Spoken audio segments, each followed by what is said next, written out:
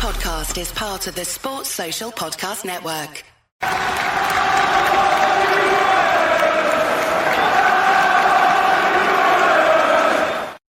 Hi everybody, Russ and my Hammers 11. Hope you're all safe and well. If you're new to the channel, please consider subscribing and hitting the bell icon so you may know every time I put new content on. Loads of great guests, particularly in this weird, although it's not really, obviously the pre-season sort of started now, so we've only had about 3 or 4 weeks without any football. And obviously the boys on Saturday got Brentford, so that'll be fun. And I had a good run out yesterday as well with Ipswich and Wickham. We'll keep you going during this weird time we're in at the moment. Loads of great guests, including today's guest. You can just see him in the bottom of the screen there.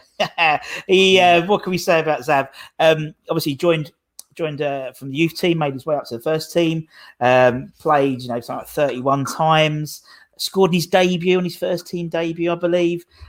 Famously scored against Millwall, which means he's a hero wherever he goes now. Doesn't have to buy a beer wherever he comes to West Ham. And now, more importantly, he's back with the under-14s, which is absolutely brilliant. We love to see the West Ham. And my daughter's walked off now. She's obviously bored. And so it's great to see Zav back with the under-14s and being part of the group. How's things going with you, Zav? How you doing, man? I'm good. Can't complain. I'm alive. I'm happy. I'm with my family. So yeah. But I'm back to work now. So over the moon. Yeah. Did you keep in contact with all the boys, all the under-14s during the sort of lockdown? Yeah, initially they was doing some online programs, so we keep in contact with them via Zoom. Yeah. But then after a while, there's only so much of that we can do. So we have to give them a little break, and now they've been back in for 3-4 weeks, I think, non-contact, and there's different phases that they've been doing, and now they're at the stage of contact training, so it's good and better for me.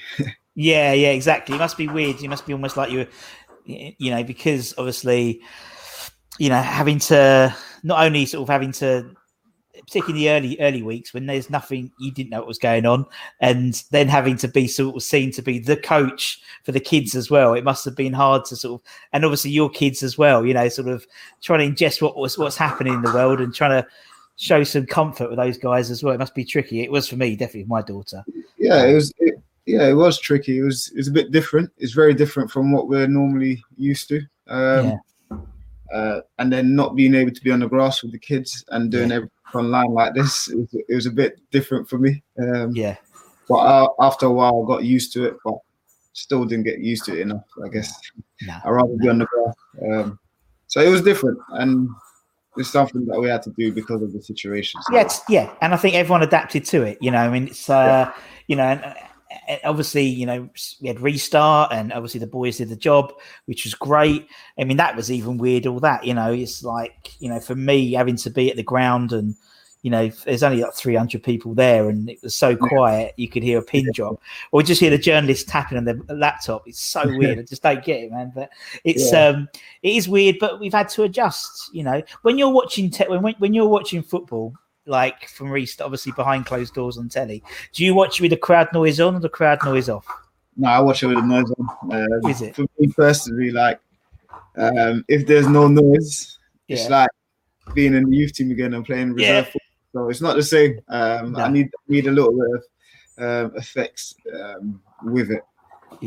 Obviously, when I'm watching now, I'm looking for different things than what I used to look for. Obviously, I've got that coaching eye. My coaching eye on. So, it's been good. I have to put the fans, because the fans, that's who makes football what it is. If I'm being transparent. So. No, totally. I mean, when we've spoken to lots of ex-Hammers and we've spoken about the whole sort of behind closed doors, they say, they've obviously you've played youth team, reserve teams, behind closed doors, fixtures and friendlies, and it's just weird. And the fans just give you that extra 20%, if you're feeling a bit crap or it's not going your way. The adverse, obviously, if you're not playing well, it's nice not having a 60,000 fans screaming at you, telling you to buck your ideas up. But it does show how much the fans mean to football. And I mean, even when I'm at the ground, I have to put the crowd noise on because it's weird. I just can't can't cope put my head around it. It's different. It's a lot different for me personally. Like, I've always valued the fans. Yeah. Being in the stadium, but obviously this time shows you how much more you really value them. Yeah, it's true. And I always assumed that crowd noise was some bloke in a box. You know, sorry, my dog's got some. Where's she got that from? I always assumed that it was like a sound box. A bloke was in a studio pressing buttons, but I found out it's all done with AI. It's all done like with like clever stuff with Opta Index, and obviously it's all the feet. Yeah, and so I didn't really know about that, which makes it more interesting. So obviously when we were 3-0 up against Norwich at Carrow Row, when they got booed off the pitch, it's like, the robots were turning against them. So poor old Norwich. Yeah, technology is a beautiful thing these days. Mental, absolutely mental. But no, it is what it is. And as you said, we've come through it all right, and the boys did a job, and we're still in the Premier League, which is what I wanted. It'd been horrible. I feel sorry for like Watford fans who the last time they saw their club, they were in the Premier League, and now they're in the Championship. Bournemouth, you sort of already thought, I know you played for Bournemouth, but Bournemouth were already sort of a little bit, 1 foot already in, but it was horrible for them and good for Villa as well. So it is what it is. And to be fair, I never thought we was going to go. No. Like I was probably one of the only ones, among my friends that actually, I was actually confident. Yeah. Our fixtures, it suited us, and for me, from experience, whenever it matters, they always turn up. Yeah, it's true. It's true. They always do turn up and you even just knew. Even though every game matters, but when it comes to the real crunch time, they turn up. I know, and you've been around the club long enough, Zav, to know that when you look at the teams, the fixtures, and you see Chelsea at home, you fancy us. When you see us play Watford, everyone was like, "Oh, we'll probably lose to Watford, but beat Chelsea." And it made no sense, but it's just the West Ham way, and everyone's been hardened to it. And that's why we're West Ham fans, because you don't. It's like it's just so unpredictable. You have to watch each game because over the years we tend to beat the bigger teams and draw or lose to the lesser teams and stuff.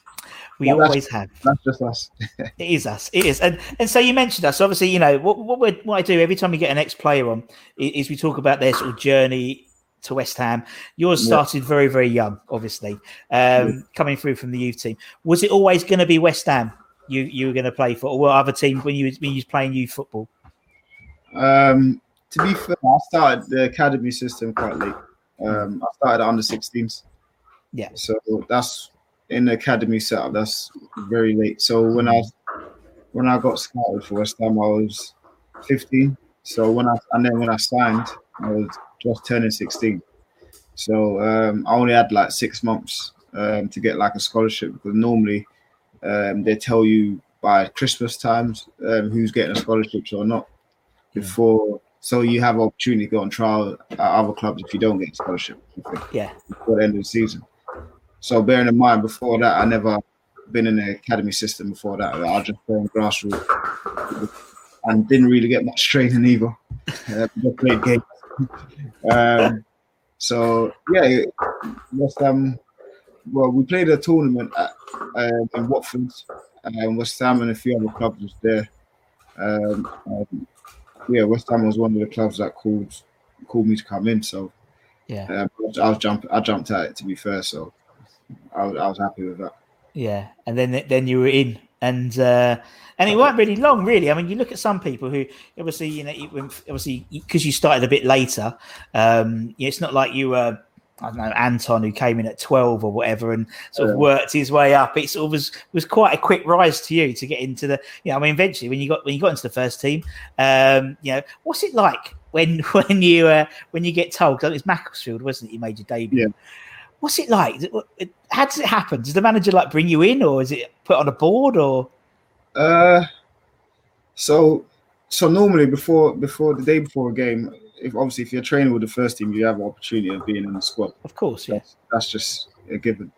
Obviously, but I didn't know. I know it was Macclesfield, so it's a league team. So the managers tend to experiment as such and putting young players and also on the bench or starting. I didn't know if I was. I knew I weren't starting because I weren't in the starting team because you have to before every game they do set pieces and things like that. So, but I knew I weren't starting. But I knew I had the opportunity of being on the bench, which I was buzzing about. After training, they put this list up, and obviously I was on the list. So, but I didn't know who was going to be on the bench. So it was just good to be in and around it because as a kid, you just want to be in and around the first team. You just want an opportunity. Yeah. And for me, I was just buzzing to just be in a squad, full stop. Yeah. So, Then I remember the day like we turned up at Upton Park and then they put the bench. They obviously that had to start in 11, and then they done the bench, and I was on the bench. And I was buzzing. That's when I went and text my agent at the time. Just before the game saying I'm on the bench. So I was buzzing. So then it was good. Like I didn't expect to come on. I just thought I was probably making up numbers. Sure. Yeah, makes sense. Yeah. And then it was good. It was a good time. Yeah, and then you scored.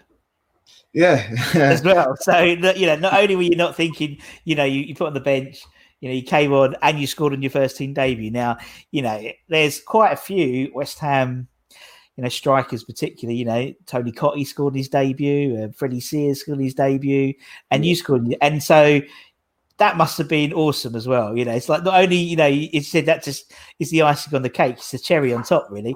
Coming on, making your first team, and then scoring as well. Oh, you know what?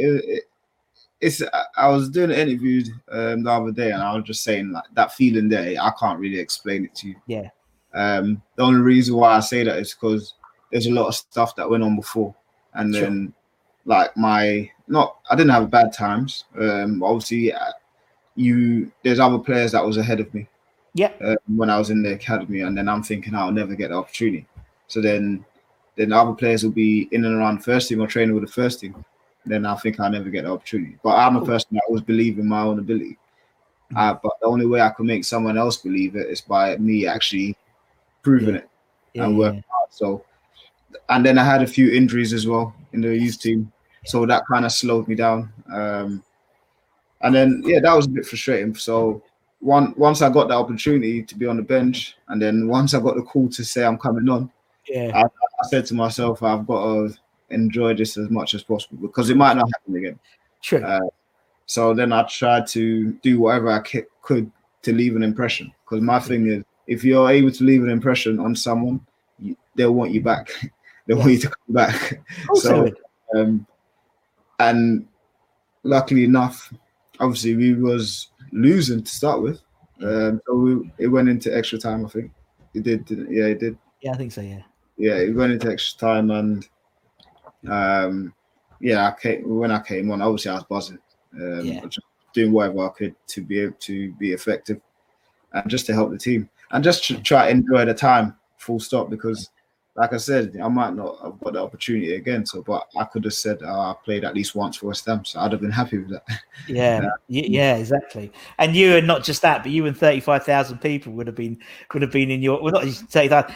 Thousands and hundreds of thousands of people would want to be in your shoes, and so even one game, it's just people would die for that opportunity and to score as well, and not only that, then you went on and played like 30 odds, obviously injuries and sort of stumbled the career, which we know, but not only did you score, you sort of got two big ticks. You scored in your debut, that's a good West Ham tick, but then scoring against Millwall is another tick. Not many people have done that. What's it like playing in that? I remember that game vividly. I was lucky. I was up next to the police control room. That's where the announcers box was. I was up there. I was well out of the way. I was happy. Yeah. What's it like being a player in that situation? To be fair, because I was a young kid, I was a home team. I was all right. Yeah. I felt I'm at home. I felt a little bit more sorry for the Millwall players because anything could have happened for them. But obviously, I didn't think the fans would have done any physical abuse to the players. But it's just it's just different, isn't it? It's like you won't expect fans to be running on the pitch and stuff like that. But that night showed me how intense the rivalry was. Yeah. Obviously, I've always heard about it, and as a player, you hear certain people talking about it, you hear certain fans talking about it.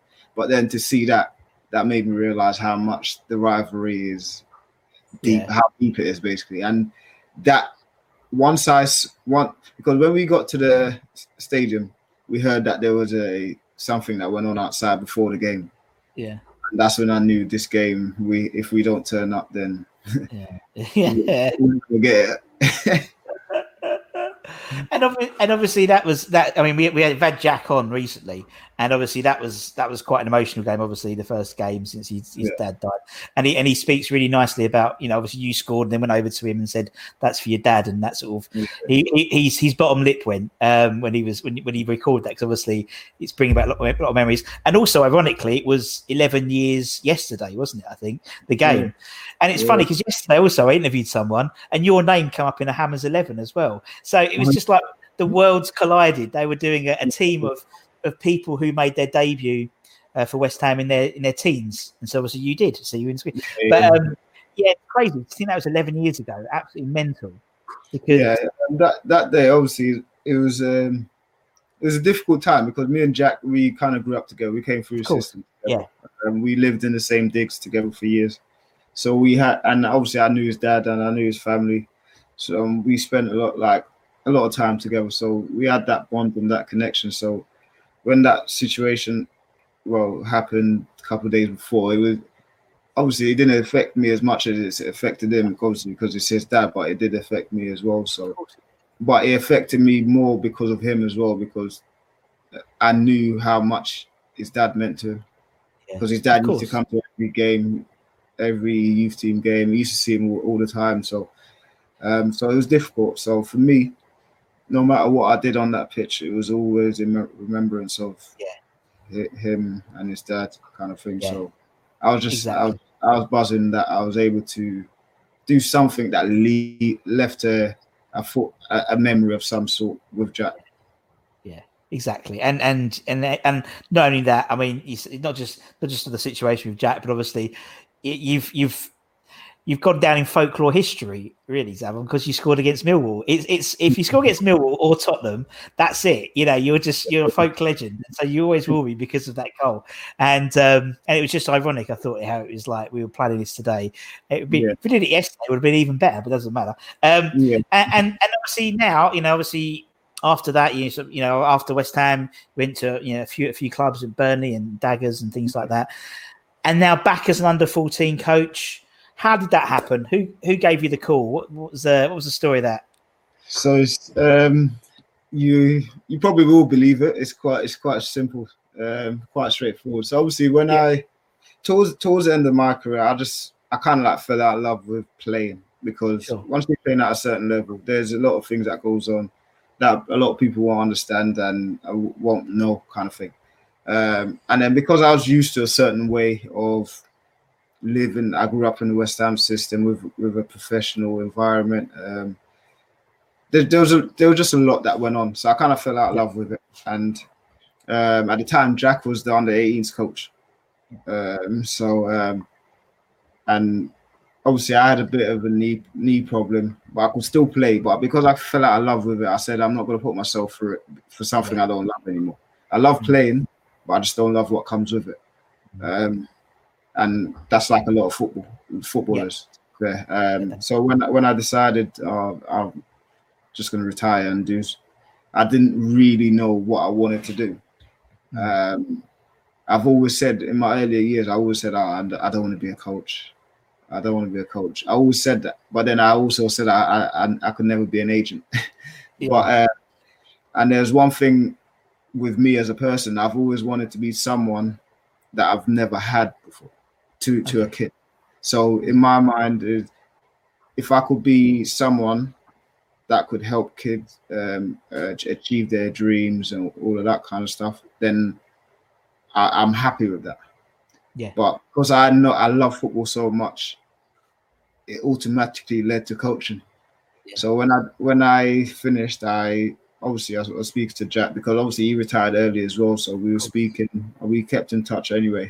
And then he's like, "I'll just come in, just be around and see if you like coaching and see what we do and all that kind of stuff." And obviously you've been through the academy, so you see if it's different or what, all of that kind of stuff. But I went in a few times and I just kind of fell in love with the coaching aspect of things, because then I was able to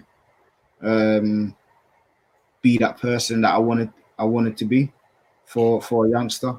So then, because I know the game, I also wanted to learn more about the game as well. So, and that all led to coaching. So then, because I spoke to Jack, and then I had to do my badges and all that kind of stuff, and then basically because of Jack. Yeah, it makes sense. Yeah, and that's the beautiful thing. I think particularly for West Ham, particularly in sort of recent years, as you said, obviously Jack he's over sweating his arse off in Atlanta at the moment, but obviously you're in. You got Colton, you got Paul until recently. Obviously, Concha's now gone to Billericay.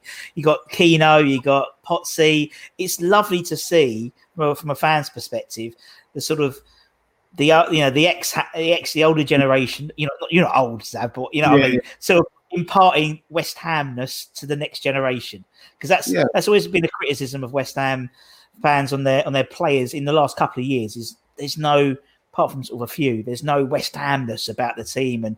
But you guys, you've been through it. You've played Millwall. People have scored against Tottenham. You scored against Millwall, and it's all this type of stuff just to keep that sort of tradition going. It's lovely to see. It really, really is. To be fair, over the years, it's got what the club, from my point of view, what it's wanted is to have people that's been through their system, or for the club. So, especially, I was speaking from last year. In each age group, there's a player that's either played for the first team or been through the system. So, from on the 14s upwards. So I was on the 14s. Coley was with the 15s and 16s with Conch.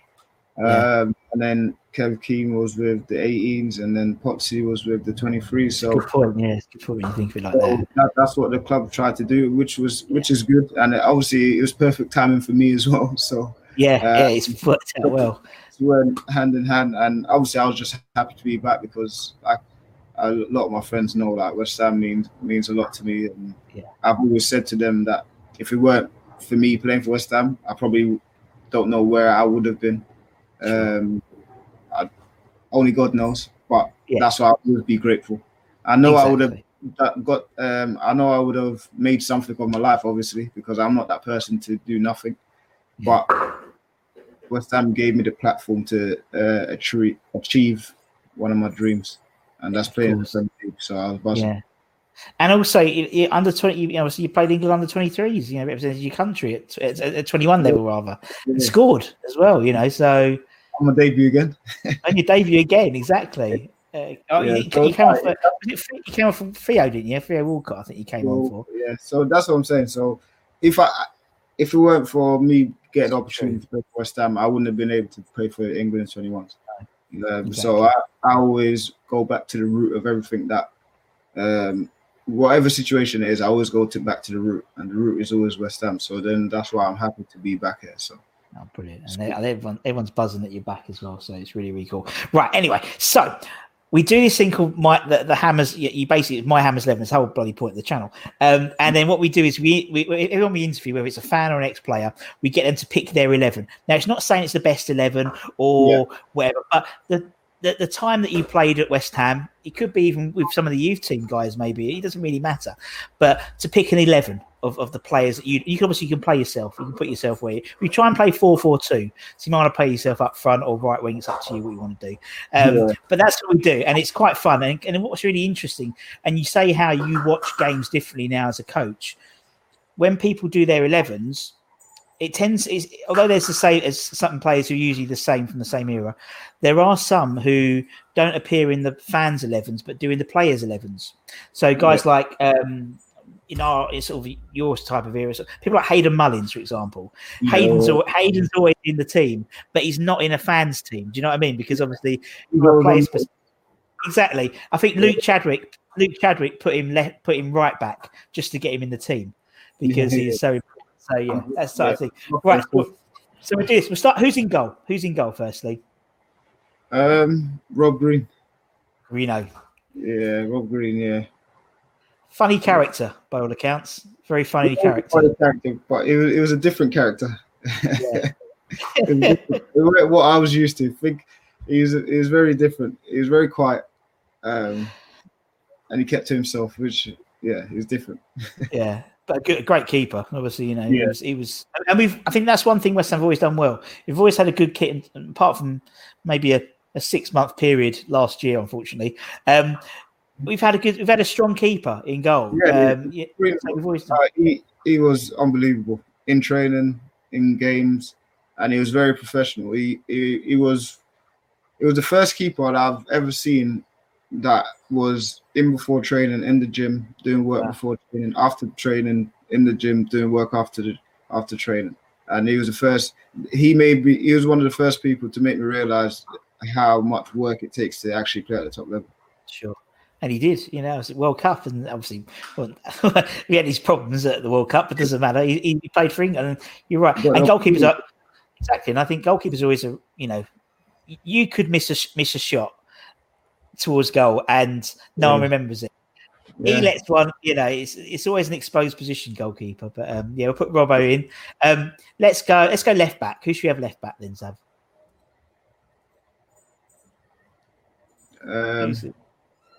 Who's going to go? I'm torn.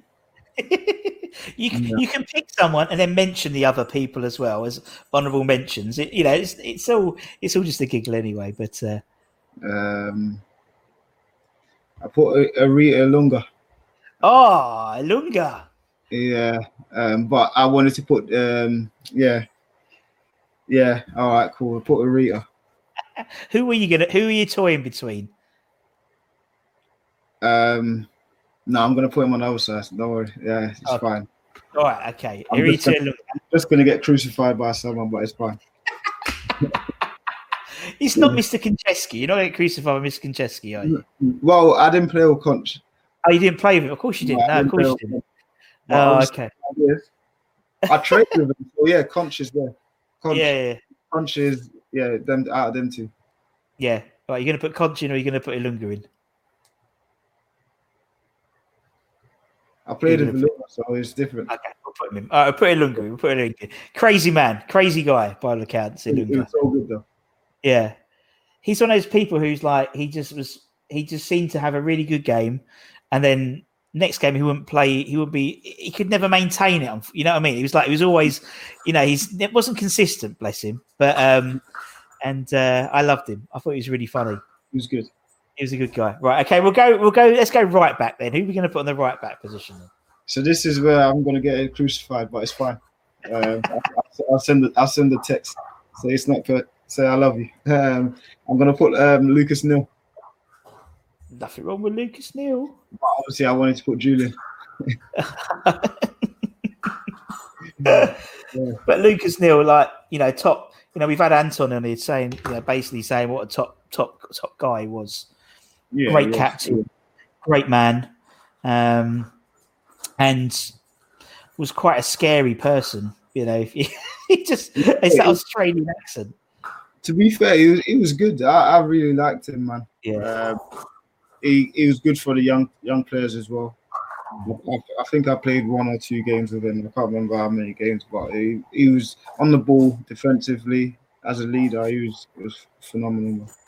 So yeah, for me, it was a good signing from Blackburn. Yeah, he was, and obviously that famous Great Escape season as well, wasn't it? So yeah, no, he seemed to, and Anton tells some funny stories about him and how it made people give a percentage of their win bonus to the kit man and stuff, and how he had team meetings without Curbs and Mervyn Day in, and he seems like a top guy. He was a proper guy. He was a proper man. He cared about everyone. Yeah, makes a huge difference when you get that in a captain. 100%. Yeah. He just seemed, I mean, some people are captains and they're captains for captain's sake, where Lucas Neal seems to be a captain for the club.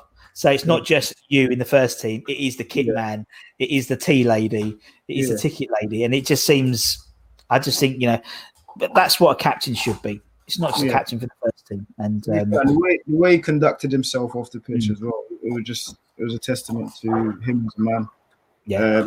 For us as young kids, we kind of like looked up to him because of how he was on and off the pitch. So he's someone that will encourage you, but also dig you out when you do something wrong. But in a way to make you think twice, not in a malicious way, kind of things. No, I get that. Yeah, that's what we all liked. Well, that's what I liked anyway. Yeah. Right, let's go centre backs. So we're gonna have centre backs then, Zav. So I can't put Anton because I didn't play the game first game with him.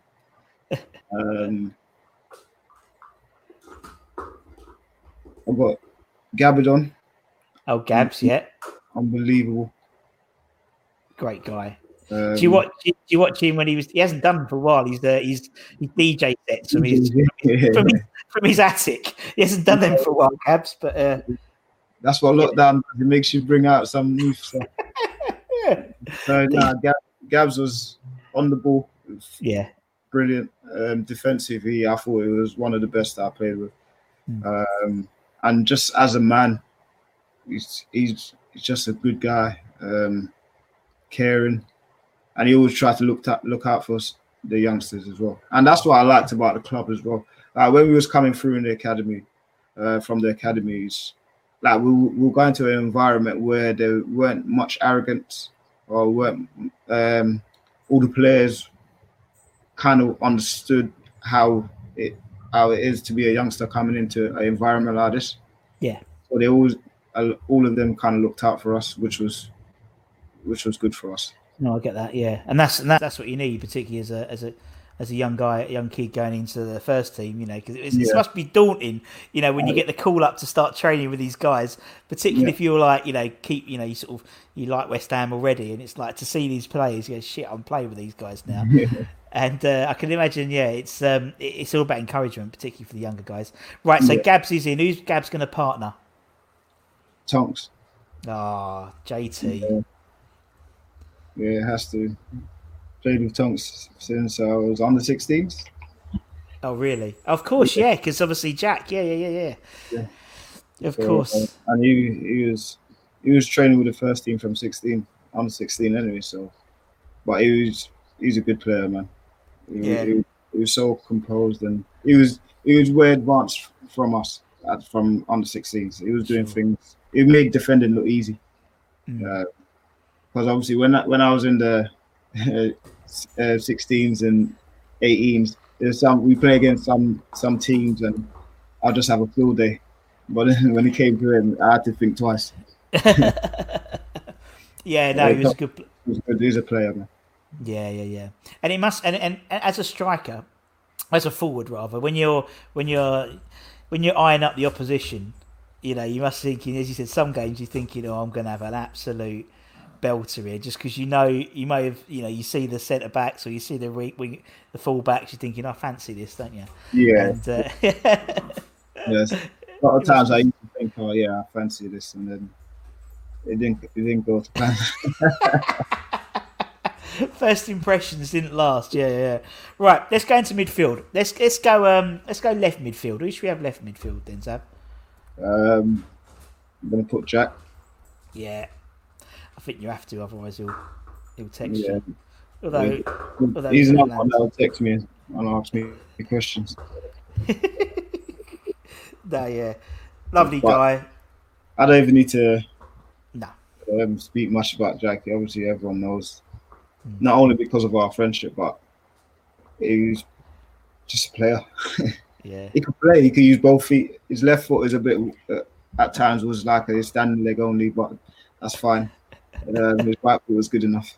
Yeah, and he used to do some stuff on the pitch as a midfielder that wingers do, and I used to buzz off him as well. Even though at times in training he used to just wipe me out. There's one time there's one time in training, he literally wiped me out under 18s, and they just said play on. I was out for 3 weeks. But you're still mates, so that's all right then. That's all right. Yeah. On the field of play, it's different when you're off the field. No, it's different. The reason why, for me, that's fine. You train as you want to play on the side. Totally. So I was good at that. I just didn't have to be injured. He's off for 3 weeks. Cheers, Jack. Thanks a lot, man. All right, let's go the other side. Let's go right midfield. Who's your right midfield? Junior. Oh yeah, good shout. Junior. Oh, again, there was a whole sort of raft of sort of you guys that came through, and saying, I mean, I was fortunate you got injured, and we sold Junior, and you just think, it's almost like you had like that golden era when it was always Lampard and Carrick, but actually we had and Jack and Tompkins and the four of you, and it just wasn't meant to be again.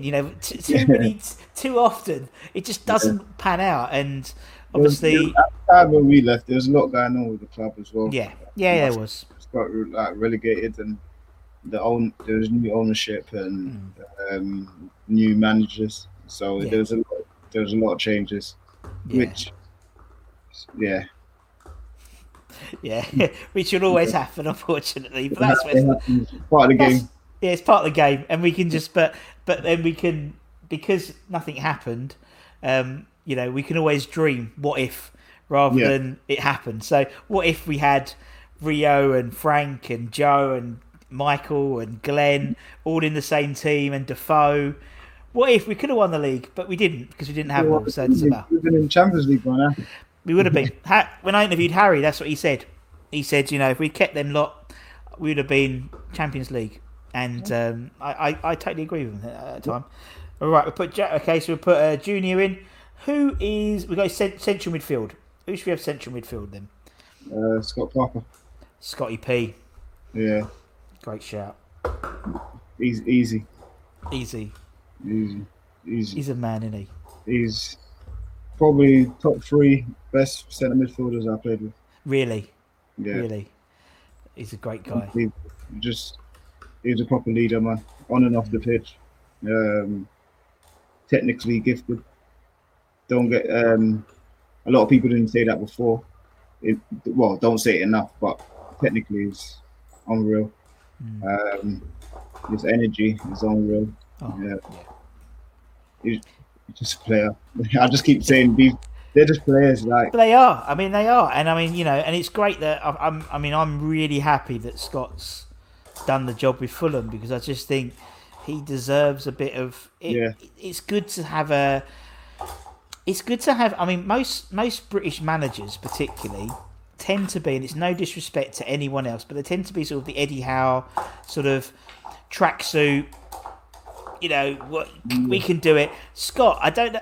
There's something about a manager who's always in a shirt and tie and really smartly dressed in the touchline. It tends to be more continental managers, like like Pellegrini did, but Guardiola, and they tend to be all night. And Scott's just oozes class, I think. Yeah, I would eventually I would, in a few years' time, after David's done a great job creating everything, I'd love to see Scott involved at West Ham. I just think it'd be great. And he's one of those players who really sort of I get really passionate about, because he comes up quite a lot in discussion of these 11s, and everyone's like, because he went, I would put Scott Parker in, but he went to Tottenham, and that winds me up more than anything, because he was like, for 3 years he was the man. He won how many years, 3 years in a row, and it was unbelievable. So for me, I get that there's a rivalry between Tottenham and West Ham. I'm just looking at the man himself and the player. Totally. He was unbelievable. At times, he dragged us through certain games. Yeah. Playing on defensive midfield. Yeah. You saw that sometimes. He literally pulled his socks up. And I used to watch it. Obviously, I got quite a nice view of the pitch. And you'd see him literally almost crawl off the pitch at the end of the game. He put so much effort in, and he loved to do that little Parker pirouette, I used to call it. Yeah. And then Noble, once he does that, you can't get the ball off him. Nah, and then Mark does it, and I noticed Dex does it as well. So it's almost like it's been passed down through the generations. This sort of the Parker pirouette, right? Okay, so Scotty's in. Who's Scotty going to partner in that midfield? There's only one. Mark Noble. Yeah, only be, man. Technically, Nobes is so underrated. It's unbelievable. And I agree. I've said it for years. Like, I'm confused how he's never played for England. No. Like, I look at the England squad now. Yeah. And I'm like, what's the guy got? Yeah. Well, fortunately, he's got this on. He wears this. That's the trouble, Zav, and you know that. No, like, I'm so confused, and I know. Yeah, like I've said it for like years. Once I left and I was at different other clubs, and people asked me about who's good and who's the best, and I was Knowles, and technically, he's the best, one of the best. Yeah, you just don't get enough credit for it. And no. I'm not one to slate anyone, any managers or anything like that. But decision making regarding him not playing for England is poor. It's just that now with Grealish. Yeah, exactly. Yeah, in the squad. Well, also it's like weird. Obviously, you got Grealish isn't in, but Calvin is, and you're thinking, well, you know, you said you can't be in England's squad really if you don't play in the Premier League. Well, Calvin didn't, and Jack did, and excuse. There's behind it. Yeah. But you don't know, do you? You don't know what goes on. But you think on form, you know, someone like Jack Grealish would offer something different in midfield for England, and I'd love to see him and Deck, you know, in a midfield. It'd be lovely, you know. I think it'd be good. Him and Deck, for me personally, is the most gifted centre midfielder England have. Yeah. Grealish is the most gifted attacking midfielder England's got. Yeah, no, I think that's fair enough. I don't think anyone could commit, win fouls, be creative as much. No. And that's you're totally right.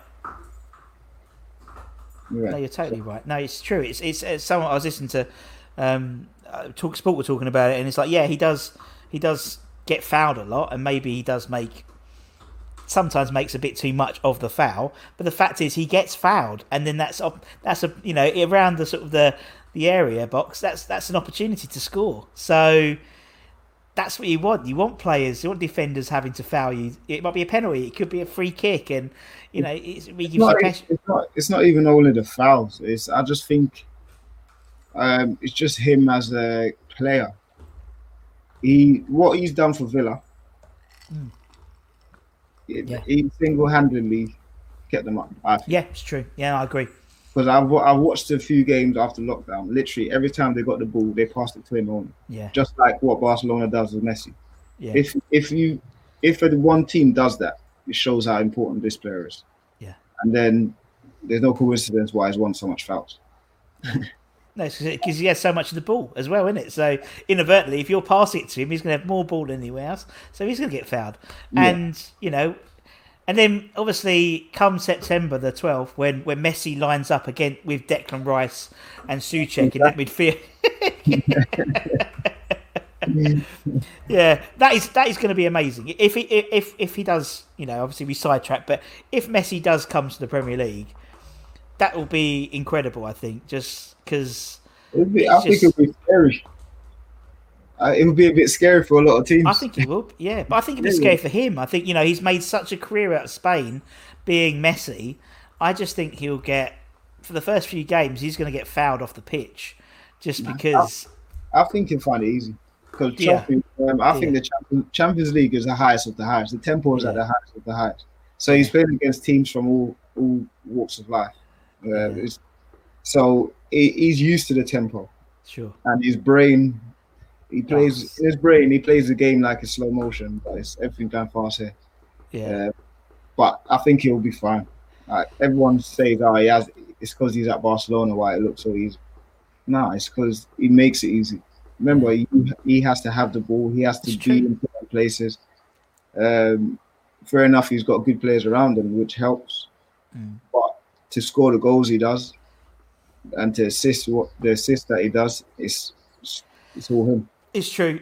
Obviously, he's graced Upton Park. He's played at Upton Park, and and I remember that game very well. And obviously I've seen. I used to go to Barcelona quite a lot, so I've seen him play, and he's an amazing player. And no, I agree. It'd be interesting to see what happens if he comes and who he goes to, and we'll see. It might just be a massive sort of PR stunt to get the Barcelona president out of, which is something which he wants to do.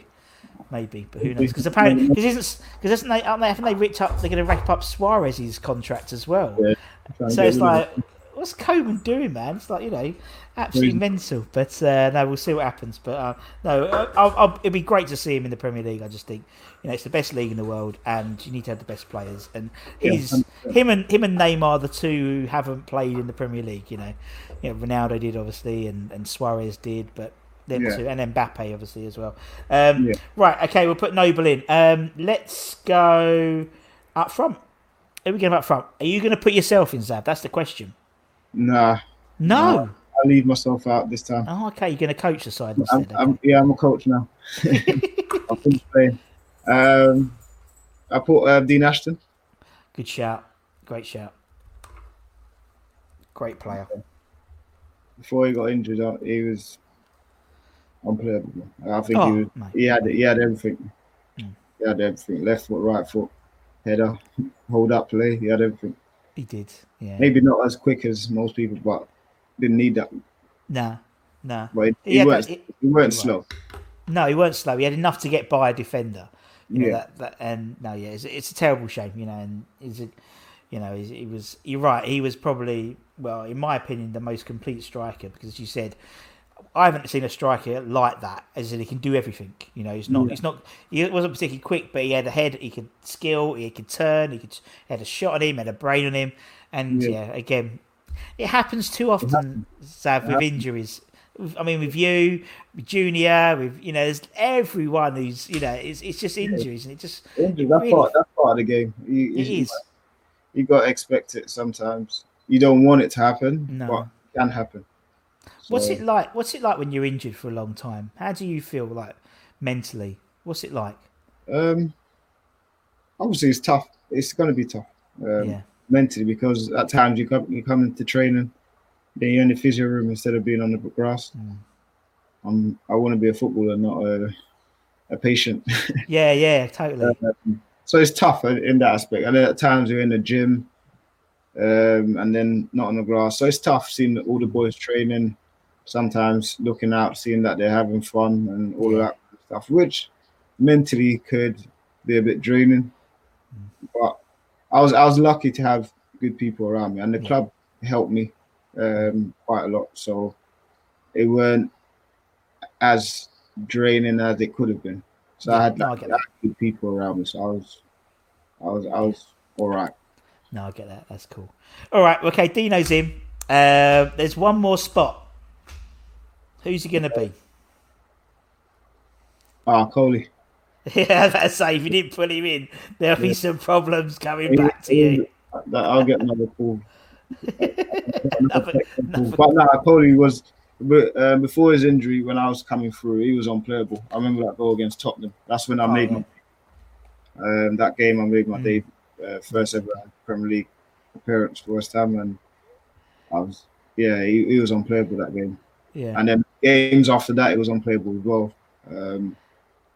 He's Coley on his day. Yeah, he was a handful. Yeah, he was on. You're right. On his day, he was when he had it, when it was going right for him. You're right. He was just as good as anyone else in the Premier League. And what's it? And for you, obviously making the Premier League is like the holy ground. It's the place everyone wants to be. So obviously, not only making your Premier League debut, but against Tottenham as well. Again, I know you said it. You must have been absolutely buzzing for like your Premier League start, because you've probably been watching Premier League since you were a kid, and now you're playing it.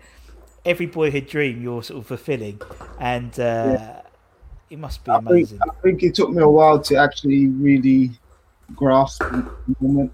I didn't really have the moment in the game because when I came on, I think it was losing 2-1. So I came on to try and make an impact. So my main focus was just to try to do something. So I didn't really capture it fully. But after when I thought about it, like I've accomplished the dream. So there was no one could take that from me. No. That's what I always. So like, obviously as a kid, you always dream to be certain things, or you want to do certain things, and the moment it happens, it's like not a weight off your shoulder, but like a relief and an accomplishment that you could actually say you put everything into, and then you got your rewards. So I was happy. That's brilliant. Over the moon. Yeah, fantastic. Mate, it's been absolutely a pleasure. Thank you so much for your time. It's been really, really nice. I appreciate everything's busy and the kids and everything going. I know how you feel, so I really appreciate you. Fucking hell, 50 minutes. Jesus, where did that come from? So thanks, Zav. I really, really appreciate it. And obviously everyone does who's watching or listening to it on the podcast or whatever, or YouTube or whatever. So thank you very much. It's been lovely. Thank you. No problem at all. Thanks, really good. Absolute pleasure. And obviously, thank you to everyone for watching or listening. Like, share, subscribe. If it's on YouTube or Spotify or Apple, whatever, podcasts, all that type of stuff. For me and Zav, take care, everyone. Stay safe. See you soon. Come on, you irons. And we'll see you again very, very soon. Take care, everybody. Bye-bye. Cheers. Sports Social Podcast Network.